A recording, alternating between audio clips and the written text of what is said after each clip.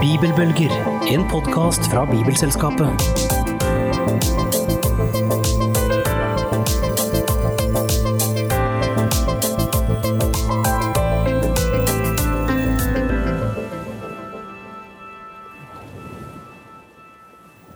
Velkommen til Bibelbølger, podcasten for inspirasjon, kunnskap og engasjement for Bibelen. Vi håper at våre samtaler skaper nysgjerrighet og fører til at Bibelen blir brukt, åpnet og lest enda mer. Mitt navn er Helene Fagervik, og med meg i studio har jeg Finn Olav som vanlig. Står til, Finn Olav? Det gjør det. Bra. Det er jo alltid et høydepunkt å spille inn disse podcastene. Ja. Vi lærer jo så utrolig mye selv, så jeg har gledet meg til i dag. Ja, det har jeg også. Virkelig. Det er veldig gøy å kunne ha denne episoden i dag. Det skal handle om oversettelse, og i studio så har vi med oss Hans Olav Mørk. Det synes vi er veldig gøy, og han ble godt introdusert forrige episode, hvor det startet egentlig litt med drømmen til podcast i noen lunsjprater jeg har hatt med Hans Olav. For da skulle jeg så gjerne ønske at alle mine venner hadde vært på den lunsjen og hørt oss snakke om Bibel. Velkommen, Hans Olav. Tusen takk. Det er en glede. Du har jobbet her i 20 år, og den kunnskapen som du sitter på, den er stor, men det engasjementet som du viser, og det levde livet inn i bibelteksten, det smitter i hvert fall over på meg. Jeg håper dere hører det, kjære lyttere, at jeg er engasjert. Og ja, jeg tror Finn Olav og meg, vi opplever det som en stor ære å ha det her. Og nå skal vi rett og slett prate om oversettelse. Har du lyst til å si litt om tida di i Bibelselskapet? Ja, jeg har jo jobbet her snart i 20 år, men min historie med Bibelselskapet går mye lenger tilbake. Jeg jobbet jo først i mange år som gateprest i Kirkens Bymisjon, men allerede i studietida så skjedde det noe viktig. Da kom altså den forrige store norske bibeloversettelsen, som vi kaller for 78-85-oversettelsen, Bibelselskapets forrige oversettelse.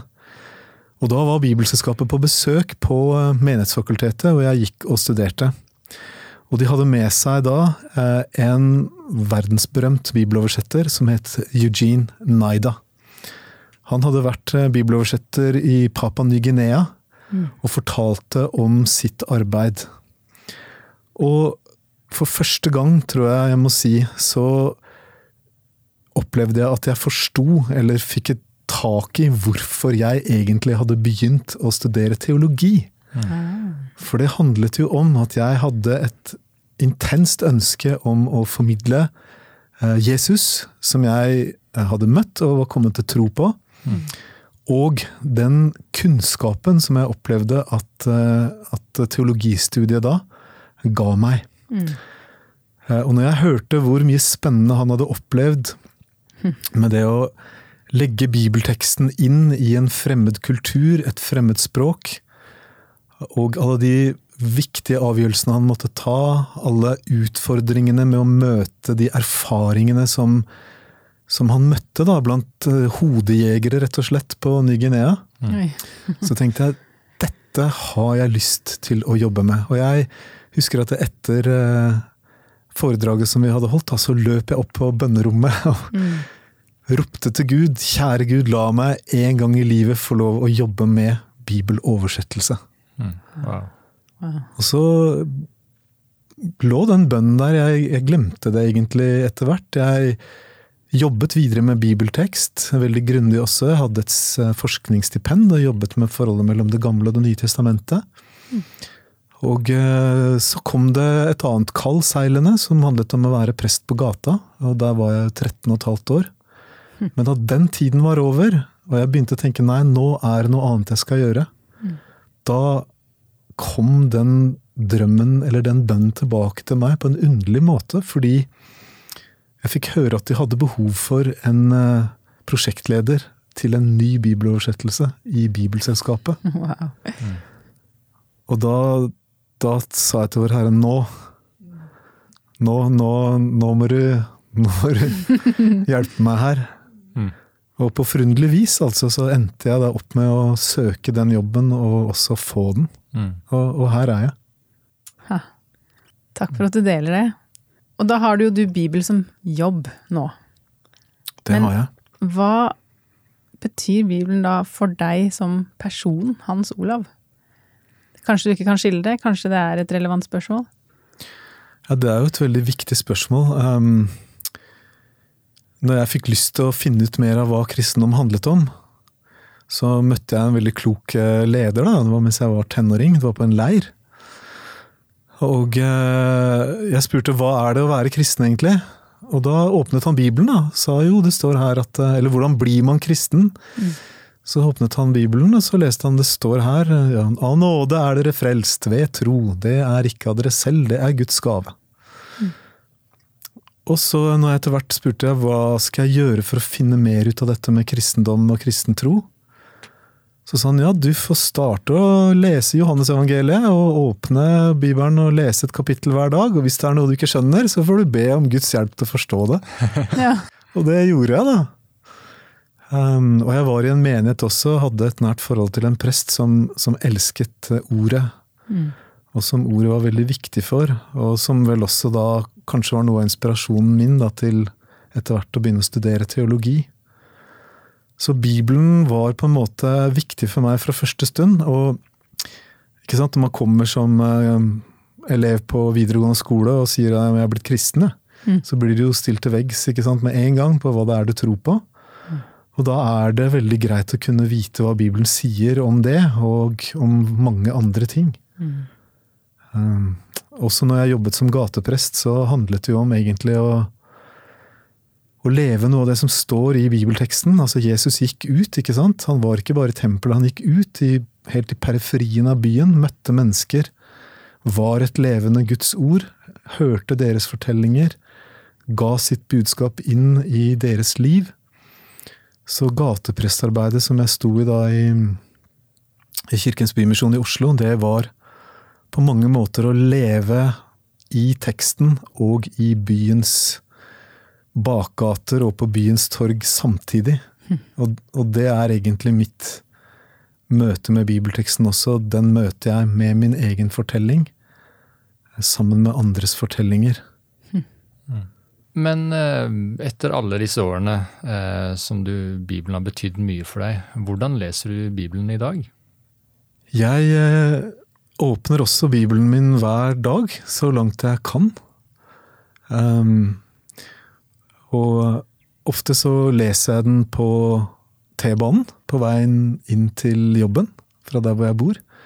Og jeg leser den ganske mye digitalt. Jeg har en app, hvor jeg kan lese kildetekstene på gresk og hebraisk, parallelt med Bibel 2011 og andre oversettelser. Og jeg også har inne ordbøker, jeg bare liksom klikker på et hebraisk ord som jeg har glemt, og så får jeg opp ordboksartikkelen og kan lese den. Og så er det ofte at jeg tar noen minutter nede i kapellet i første etasje her i Bernadgettes gate, hvor Bibelselskapet holder til. Og jeg ber og tenner et lys i lysgloben, og jeg har min bønneliste. Jeg er helt avhengig av den nære kontakten, og inn i de stundene med Bibel og bønn, så tar jeg med meg alt jeg står i til daglig av utfordringer, både som privatperson og som ansatt her i Bibelselskapet. Det er rett og slett en hjelp for meg. Det er helt nødvendig for meg for å være på plass med meg selv og det jeg holder på med til enhver tid. Og stå i dialog med Guds ord daglig. Dette er gøy. Dette er veldig spennende å høre litt av hvem du er, Hans Olav.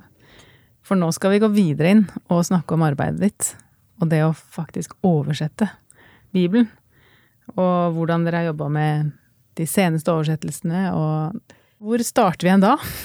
Med et så stort tema? Ja, hvor starter man da? Altså, hadde jeg nær sagt, det går an å starte på bakken da, rundt Babels tårn. Ja. Det er jo en morsom fortelling i Bibelen om at menneskene til å begynne med bare hadde ett språk, men det gjorde dem hovmodige. Og de begynte å bygge et tårn som skulle nå helt opp til himmelen, og de ønsket liksom å finne ut av hvordan det er å sitte på toppen der, og finne ut av hvordan det er å være Gud selv. Slippe å ha en annen brysom Gud til stede i livet. Og da, hvordan Gud da stiger ned og rett og slett sier dette går ikke bra. Og så forvirrer han folks tungemål. Altså plutselig så begynner de å snakke hvert sitt språk. Og du kan jo bare se for deg hvordan det må ha vært når man er midt i et svært byggeprosjekt, og så plutselig skjønner du ikke hva elektrikeren skjønner ikke hva snekkeren sier. Jeg har noen likhetstrekk til realiteten i Norge i dag, men... Altså vi har ulike språk, vi har ulike kulturer etter hvert. Dette er jo en billedlig måte å uttrykke dette med utfordringene vi har som mennesker med å kommunisere med hverandre. Og samtidig selvfølgelig et bilde av hva vi kan få til når vi greier å kommunisere godt. Ja. Og den historien har jo en motsvarighet i pinsedagsunderet. Når disiplene er samlet, ikke sant, etter at Jesus er død, og Jesus har lovet at de skulle få den hellige ånds gave etter at han var stått opp igjen fra de døde. Og det skjer, og de går ut i byen og snakker og forkynner. Og der er det påske og folkeslag fra hele området rundt Jerusalem, hele Middelhavsområdet, langt inn i Midtøsten. Og plutselig skjønner alle alt. Altså det er et språkunder. Det skjer oversettelse der og da. Og dette med behovet for oversettelse, det er jo selvfølgelig dukket opp overalt hvor mennesker med ulik språk og bakgrunn har møttes. Der har behovet for å oversette tekst oppstått. Og sånn som vi kjenner det, så har jo tekster vært oversatt siden, i flere tusen år. Helt tilbake til senantikken, når språkene på en måte ble blandet. Det fantes da verdensspråk, ikke sant? Språk som herskerne snakket og brukte over hele sitt rike. Perserne som hersket over store deler av Middelhavsområdet og Midtøsten, de brukte arameisk. Og så snakket lokalbefolkningen mange ulike språk. Så får man behov for å oversette. Så når Alexander den store tok makten etter perserne, og gresk ble verdensspråket, så var det det samme. I Palestina, i Judea, så snakket de arameisk etter persertiden. Så kom det greske språket, og det ble behov for å oversette på nytt. Så dette er en allmennmenneskelig erfaring, rett og slett, at oversettelse er nødvendig når man møtes på tvers av kulturelle grenser og språkgrenser. Men i forrige episode så var Hans Johan her, og han fortalte oss at Bibelen er skrevet på originalspråkene, hebraisk og gresk. Så hva var den første oversettelsen fra de språkene? Den første oversettelsen antagelig var oversettelsen fra bibelhebraisk til arameisk. Fordi da Perserriket kom, sånn på 400-tallet før Kristus, så kom de også da med et nytt språk. Arameisk er i slekt med hebraisk, men ikke identisk. Så da begynte jødene å oversette det gamle testamentet, det vi kaller for det gamle testamentet, til arameisk. Og samtidig så fortolket de teksten, forklarte den litt, og vevde liksom forklaringer og fortolkninger inn i teksten. Og dette ble det vi i dag kaller for targumene. Targumen er en bibeloversettelse til arameisk, som inkluderer, som er litt sånn forklarende. Men det store oversettelsesprosjektet til gresk, det kom jo da på 300-tallet. For da var det jøder spredt rundt i Alexander den stores rike. Noen bodde der fra før, noen ble deportert, noen ble solgt som slaver, noen var leiesoldater, rett og slett. Mange havnet i Egypt, og bodde der over lang tid. Mistet kanskje kontakten med hebraisk, i alle fall sånn at de kunne skjønne det veldig godt. Og så dukket behovet opp for å få bibelteksten på gresk. Men en gammel historie sier også at det var en konge i Egypt, altså en av ptolemeerne som de het, som også var interessert i å samle all verdens litteratur i et stort bibliotek i Alexandria. Og så hadde han hørt at jødene hadde et svært bokverk, som da var Mosebøkene. De 5 Mosebøkene, de var da ferdig på 400-tallet. Og det ble fort et berømt verk, antagelig, rundt i omgivelsene. Og han ville gjerne ha det på gresk. Både for å skjønne hva jødene pratet om, kanskje for å kunne bruke det som lovgivning vis-à-vis jødene, for dette så de også på som sin lov.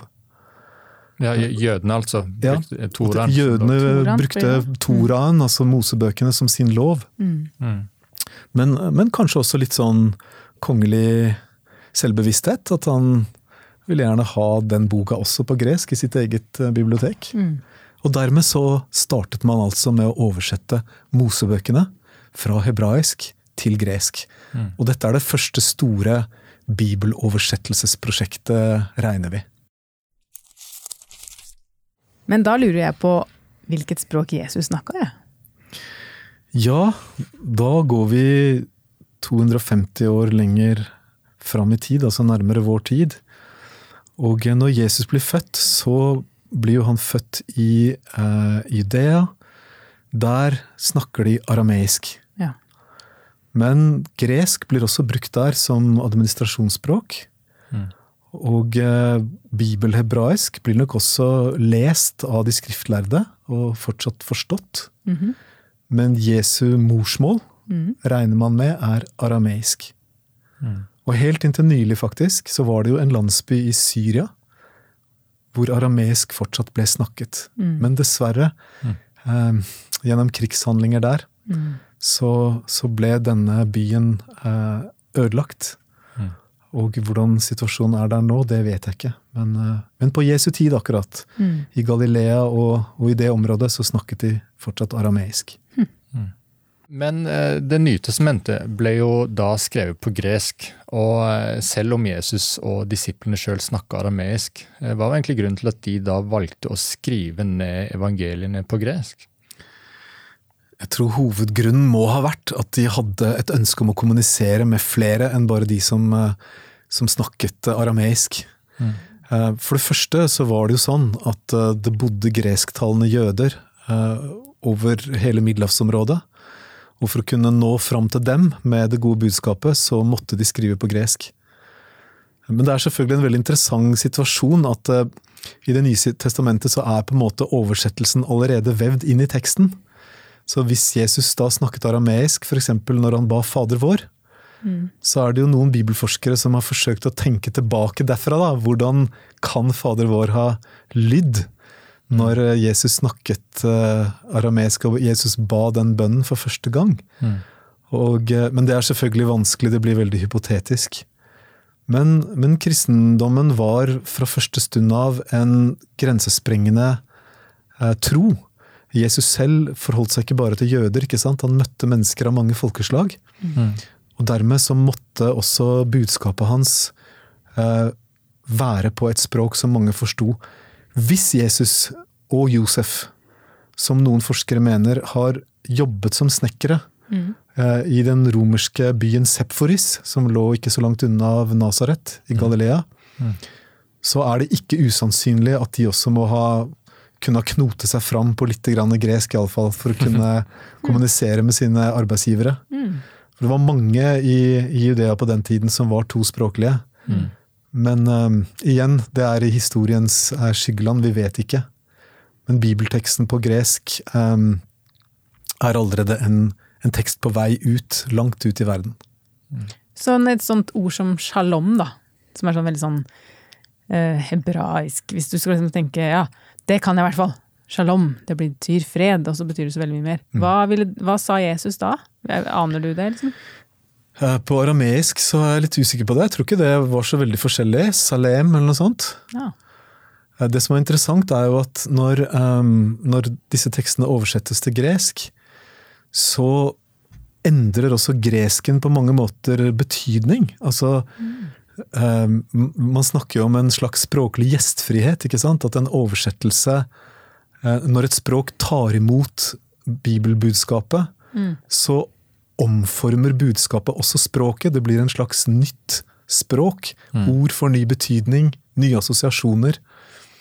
Så vi i et spennende område også der når det gjelder dette med at evangeliet på en måte fornyer seg når det når nye mennesker og det når nye språk. Det aktualiserer seg inn mot menneskers erfaringer og menneskers egne livsfortellinger. Og når det oversettes, så må man jo også da bruke ord som viktige og meningsbærende når mennesker forteller sin egen historie. Ja, vi har jo Bibeldagen en viktig dag for vårt arbeid i Bibelmisjonen, og da har vi oversatt, det har blitt oversatt til etiopiske språk. Og da vitnesbyrdet igjen det at endelig så leser jeg Bibelen på mitt eget språk, og plutselig så forstod jeg så mye, mye mer. Det fint da, spesielt. Det det absolutt, og det noe av det kanskje som ligger i det at vi sier at Guds ord et levende ord. Ja, nemlig. Levende og virkekraftig. Det har en evne til å ikke bare kommunisere med mennesker, men det vever seg jo også inn i menneskers livshistorie, at folk leser det i lys av sin egen erfaring, og så får det en spesiell betydning for dem. Dette jo også noe av det mer sårbare da ved å lage en ny bibeloversettelse, at når man formulerer ting på en ny måte, og ikke på den måten man vant til, så må man liksom leve seg inn i det på nytt. Og det kan jo være da en sorg for noen, men en utfordring for oss alle. Og det betyr jo selvfølgelig ikke at de gamle bibeltekstene mister sin betydning for dem som kjenner dem godt, og som har brukt dem som sin personlige bibel. Men Bibelen levende, og den møter stadig nye mennesker og får stadig dypere og ny betydning i menneskers liv, og det noe av det som gjør den til et levende ord.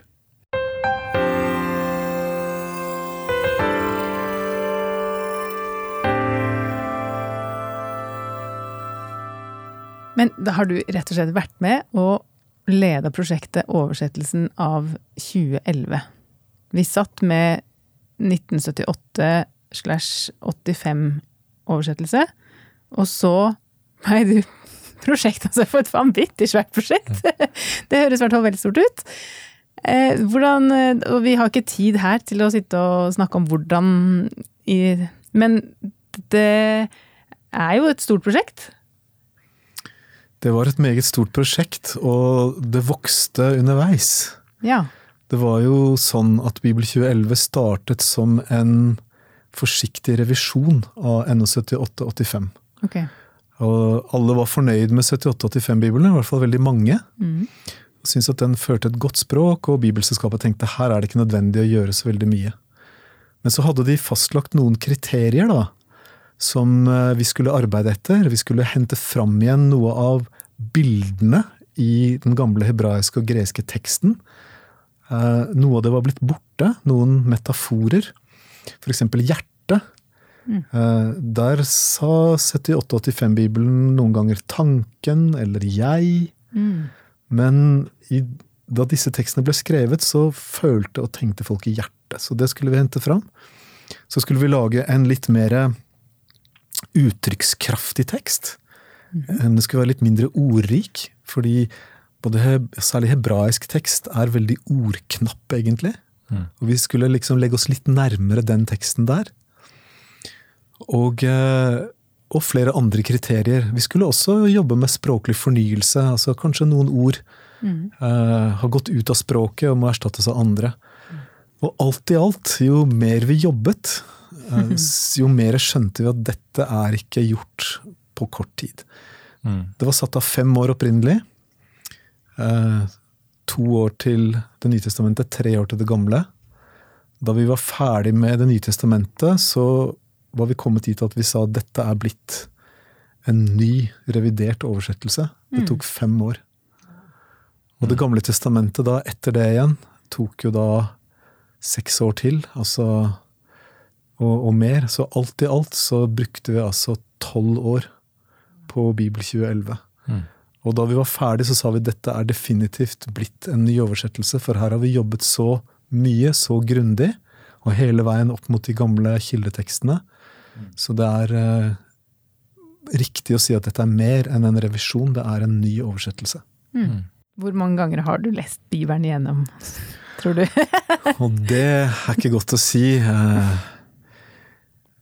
Jeg tror jeg ikke har lest den noen gang fra ende til annen. Nei, nettopp. Men jeg har i perioder lest bøker, og særlig Det gamle testamentet, sånn i et strekk. Og det veldig interessant. Ja. Men jeg tror noen tekster har jeg definitivt lest mange 100 ganger, andre har jeg kanskje lest et 10-talls ganger. Det få tekster jeg ikke har lest, i hvert fall. Ja. Om noen. Det tror jeg at jeg må si per i dag. Ja. Men hvor mange var dere som jobbet med oversettelsen av 2011? Alt i alt, gjennom både Det gamle og Det nye testamentet, så var vi over 40. Så vidt jeg husker, så var vi 43 medarbeidere i alle de forskjellige oversetterteamene som da hadde ansvar for hver sine bøker. Så et stort antall. Og i tillegg så kom da Bibelselskapets oversettelsesutvalg, som bestod av 10-12 personer. Hvem var det? Oversettelsesutvalget, det jo et organ som fortsatt finnes. Det styrets fagorgan for bibeloversettelse. Og der sitter det fagfolk på Det gamle og Det nye testamentet, altså bibelforskere. Der sitter det også språkvitere, mennesker som kjenner bokmål og nynorsk godt på et rent faglig grunnlag. Og det sitter også skjønnlitterære forfattere. Og dette de som til enhver tid kvalitetssikrer Bibelselskapets oversettelser, som tar opp spørsmål som kommer inn, som planlegger nye oversettelser, og som forbereder da den revisjonen av bibeltekstene våre som vi vet før eller siden må komme, eller en ny oversettelse. Ok, et annet spørsmål da, for vi sa innledningsvis at vi som kristne tror på at, at ordet levende og virkekraftig. Og så har du da, inviterer du inn da, jeg regner med at i den gruppa så var det både kristne og ikke-kristne. Hva sier ikke-kristne når de har dykket så dypt inn i denne teksten? Husker du noe av det? Responsen på teksten? Alle som var med som medarbeidere måtte undertegne at de på en avtale, hvor de også måtte skrive under på at de var enige i Bibelselskapets formål. Ja. Så det var ingen av disse skjønnlitterære forfatterne som var uenige eller tok avstand fra vårt formål som Bibelselskap. Og da tror jeg vi må gjenta det til lytteren. Eller fortelle dem hva at det Bibelselskapets oppgave jo å oversette og utbre Guds ord. Så dette var grunnpremisset som de gikk inn på. Og det gjorde de nok fra ulike ståsteder, sånn rent personlig. Men alle var jo dypt engasjert. I parentes bemerket så kan jeg jo si at jeg hadde en veldig lang liste med forfattere som jeg hadde fått av Edvard Hoem, som han hadde gitt meg, hvor han skrev disse trodde han ville være interessert. Men blant dem, og også blant andre som jeg var oppmerksom på, og som jeg ønsket å spørre, så var det mange som svarte nei. Ja. Så det utvalget forfattere vi satt igjen med var forfattere som visste hva det gikk til, og som ønsket å engasjere seg, og som ofte hadde også en bakgrunn fra kristen sammenheng, eller hadde et forhold til bibelteksten fra før.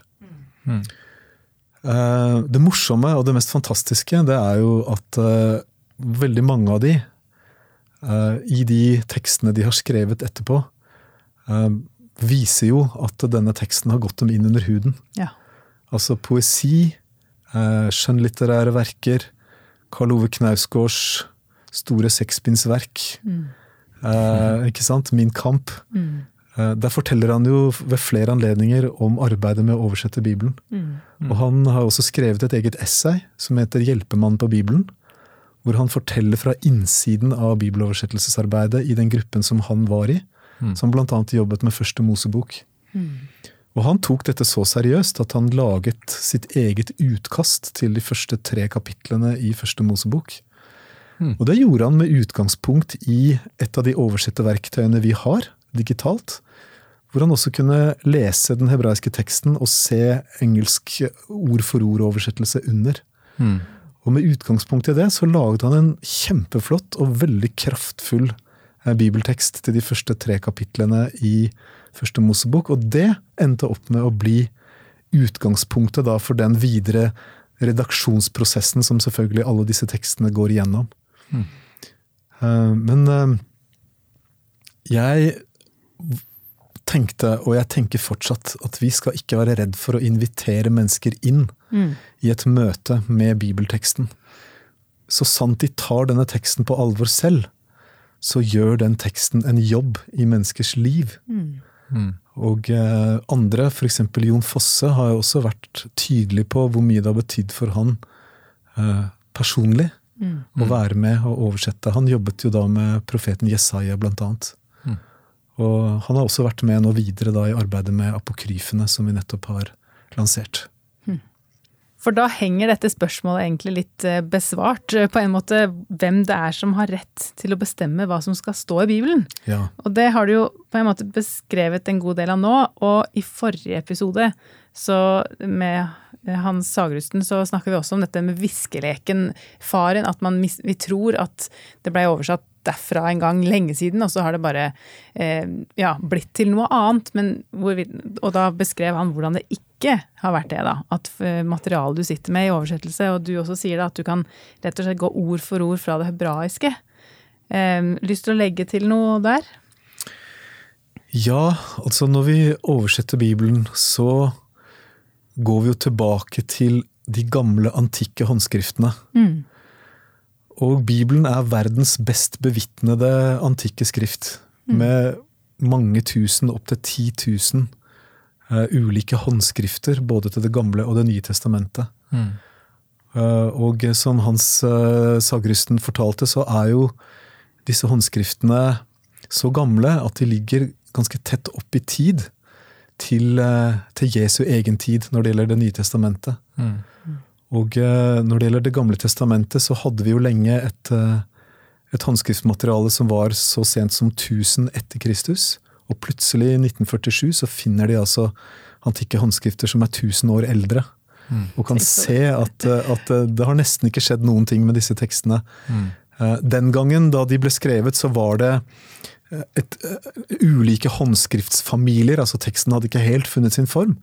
Men når den først fant sin form, så er den overført veldig teksttro gjennom flere tusen år. Så det vi gjør er jo å gå tilbake dit. Og så må vi jo da først på en måte fortolke teksten da. Hva betyr denne teksten? Og da må vi jo helt tilbake og se, hva betydde denne teksten på den tiden hvor den ble skrevet? Det er ikke alltid så lett å si, fordi at denne teksten har blitt til over lang tid. Men vi må kanskje heller spørre, hva betydde denne teksten da de la siste hånden på verket? Altså da den ble sluttredigert? Særlig det gamle testamentet må vi spørre sånn, for det har vokst gjennom veldig lang tid. Det nye testamentet er blitt til over mye kortere tid, men også der må vi gå tilbake og spørre, hva mente de med disse ordene og disse uttrykkene den gang? Det er liksom det første skrittet. Og så må vi jo da si, hvordan gir vi uttrykk for dette nå, på et språk som folk kan forstå. Og det å bygge bro da, over 2000 år og mer, en språkbro, det er jo en svært krevende øvelse. Det er veldig, det er vanskelig, det er krevende, det er utfordrende, og det er et veldig, veldig stort ansvar å skulle formulere en tekst som våre medmennesker leser som ord fra Gud. For jeg skulle til å si det er vel en viss fare, altså det at disse bibeltekstene er skrevet på antikk hebraisk og gresk for mange hundre år siden, og så skal du bare oversette det til moderne norsk, så er det vel en viss fare for at noe av betydningen og meningen forsvinner, eller?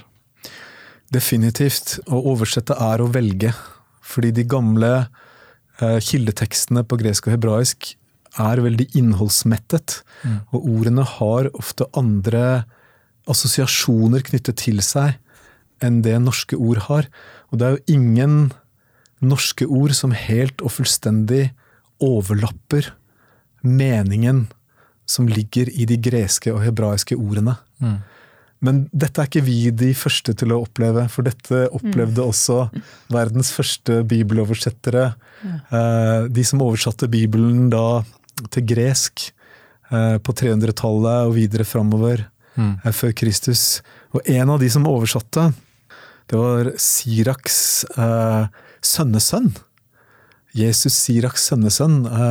Dette var en av disse teologene eller skriftlærde som har kommet fra Jerusalem, flyttet til Egypt, og opplevd at her det behov for noe oppbyggelig litteratur, i tillegg til Mosebøkene. Og så setter han i gang og oversetter en tekst som farfaren hans har skrevet, som en from og oppbyggelig tekst om hvordan man skal leve for å behage Gud. Og så når han ferdig, så skriver han et forord. Og der skriver han: «Bær over med meg, dersom jeg, til tross for iherdig arbeid med oversettelsen, ikke har truffet den rette meningen med enkelte uttrykk. For det som opprinnelig sagt på hebraisk, mister noe av meningen når det blir oversatt til et annet tungemål. Det gjelder ikke bare denne boken, men til og med loven selv og profetene og de øvrige skriftene. De tar seg ganske annerledes ut når man leser dem på originalspråket.» Og det jo en ganske morsom betraktning som jeg kan kjenne meg veldig godt igjen i. Men da sier han jo to ting da. For det første så sier han at det veldig viktig at noen kan lese disse tekstene på originalspråkene. Ja. Og det jo derfor vi studerer teologi eller går på bibelskole, ikke sant? Noen må ha den kunnskapen. Og hvis Bibelen skal bli oversatt på nytt, som den må bli, fordi språket i forandring, så om 15 år kanskje, eller noe sånt, så må det være unge mennesker som har studert teologi, som har studert bibelspråk, og som kan gå inn i rekken av bibeloversettere og overta det ansvaret. Nei. Så hermed oppfordringen gitt, faktisk. Hermed oppfordringen gitt. Men det han sier også at dette ordet at det mister noe av meningen. På gresk så står det egentlig at det mister noe av kraften.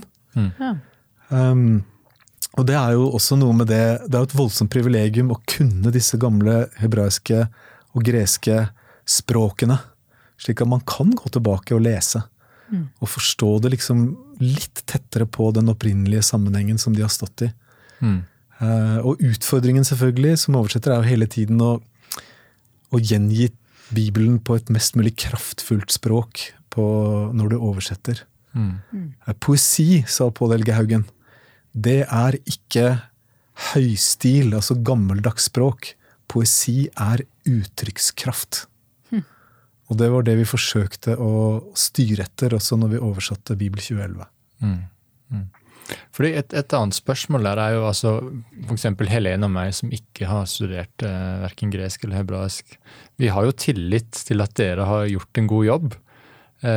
Så vil du si at til tross for at noe av kanskje nyansen i språket ikke lar seg helt oversette, at likevel at vi kan stole på at hovedbudskapet i Bibelen til å forstå?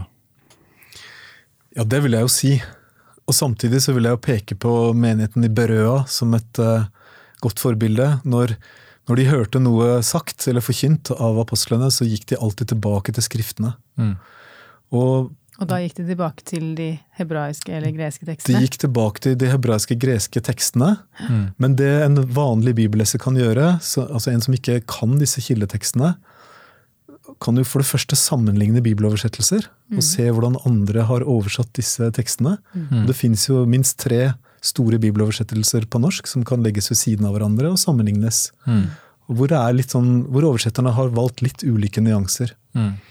Så finnes det jo også hjelpemidler faktisk på nettet, altså både gresk og hebraisk bibeltekst ligger jo ute med en interlinear ord for ord oversettelse. Og så kan man jo gå dit da, og være nysgjerrig, og kan man slå opp på ord, på hva betydningen og bevege seg inn i det også som lekfolk.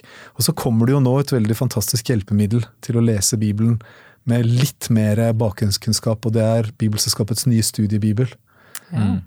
som nå på vei ut i markedet. Der får man bibelforskernes kommentarer, til dels kritiske kommentarer til hvordan Bibel 2011 har oversatt. Og det jo noe av dette som fortsatt må være der, altså at vi har jo valgt å være veldig åpne, vi har ønsket å være åpne med våre begrunnelser, vi har åpnet våre arkiver for forskning. Vi opplever at unge forskere, bibelforskere i dag, kritiserer oss for noen av de oversettervalgene vi har gjort. Og vi åpne for at vi må ta opp valg til vurdering, og kanskje velge annerledes når vi oversetter på nytt. Så denne samtalen omkring bibelteksten og hva den betyr, den utvikler seg hele tiden, både gjennom at kunnskapen øker om bibeltekstens samtid, og gjennom at vi gjør nye erfaringer.